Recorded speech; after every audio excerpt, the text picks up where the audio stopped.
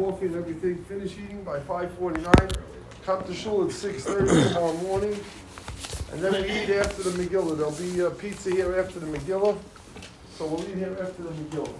ולישראל השם הקלום בשמה ואמר כולם צדיקים לעולם ישועת עצם עתיים מעשה עדיין לפאר. Thank you, Kadosh Baruch Hu, for this beautiful minyan. Kadosh Baruch Hu should bless everybody here with health and happiness. Bracha, parnasa, simha, only b'sot tovot. Zchut divrei Torah that we're learning. We should bring Mashiach Tzidkenu already today. Kadosh Baruch Hu should help us all do tshuva, Bezat Hashem. The last thing that we touched on is with regards to the blessings of the Megillah and how everybody says, Aru Haman, Baruch Mordechai. This is the last thing we touched on.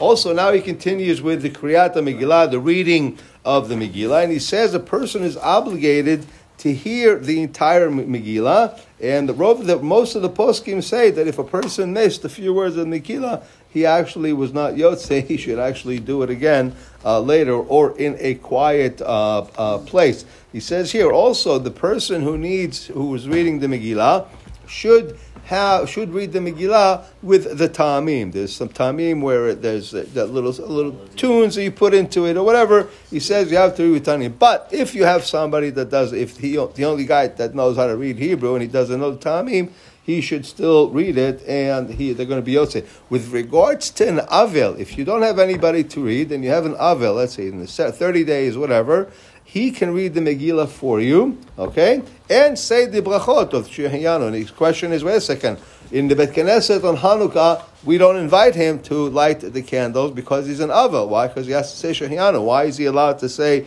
Shehiyanu here? He says the difference is he's not obligated in the Bet Knesset on Hanukkah to light. He's obligated to light at home. So at home he's going to say all the brachot. But over here he's going to be motzi, and he is obligated, and he's going to be motzi everybody. So he's going to say the Shehiyanu. Also with regards to Megillah, somebody should have a Megillah. Everybody should have a kosher Megillah, and if you don't, even if you had an old Megillah, you should still follow the Hazan with every word. And if you miss something, you always try to at least catch up. And if you've lost that, then you're going to have to do it yourself later. Also interesting here, it says we have to be very, very quiet. Interesting here that he says here, so now let's say I come home now to read the Megillah for my wife and kids at home, my wife and my daughters, whatever.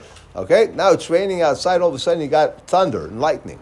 You can actually stop doing the Megillah, say the bracha shekvodo, that his greatness is full of the world, and continue to read the Megillah. Why? Because these are both things of Sheva, of praise, Ta'akadosh, Baruch Hu, and also just last couple of things that we know that there is a couple of words that let's say the 10 sons of Haman. Generally, the Hazan tries to read it in one breath. Also, with the Melech, you kind of put a tune into it. And Hayigeret Azot, when he says Hayigeret Azot, like Kayem et Divrei Hayigeret Azot, to fulfill the words of this Igeret, this Megillah, then the Hazan generally kind of shakes the Igeret a little bit, okay, to point out this is the Igeret. But Hashem will continue tomorrow morning. We'll talk about the mitzvot of the day. Another mitzvah important is a suda on Thursday.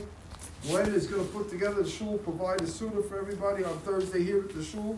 Give him your orders if you're coming, single men, double men, couples, whoever wants to come for a suda with Rabbi Kessin and Glenn here on Thursday. Let him know so we can buy food for you. It's be in the afternoon.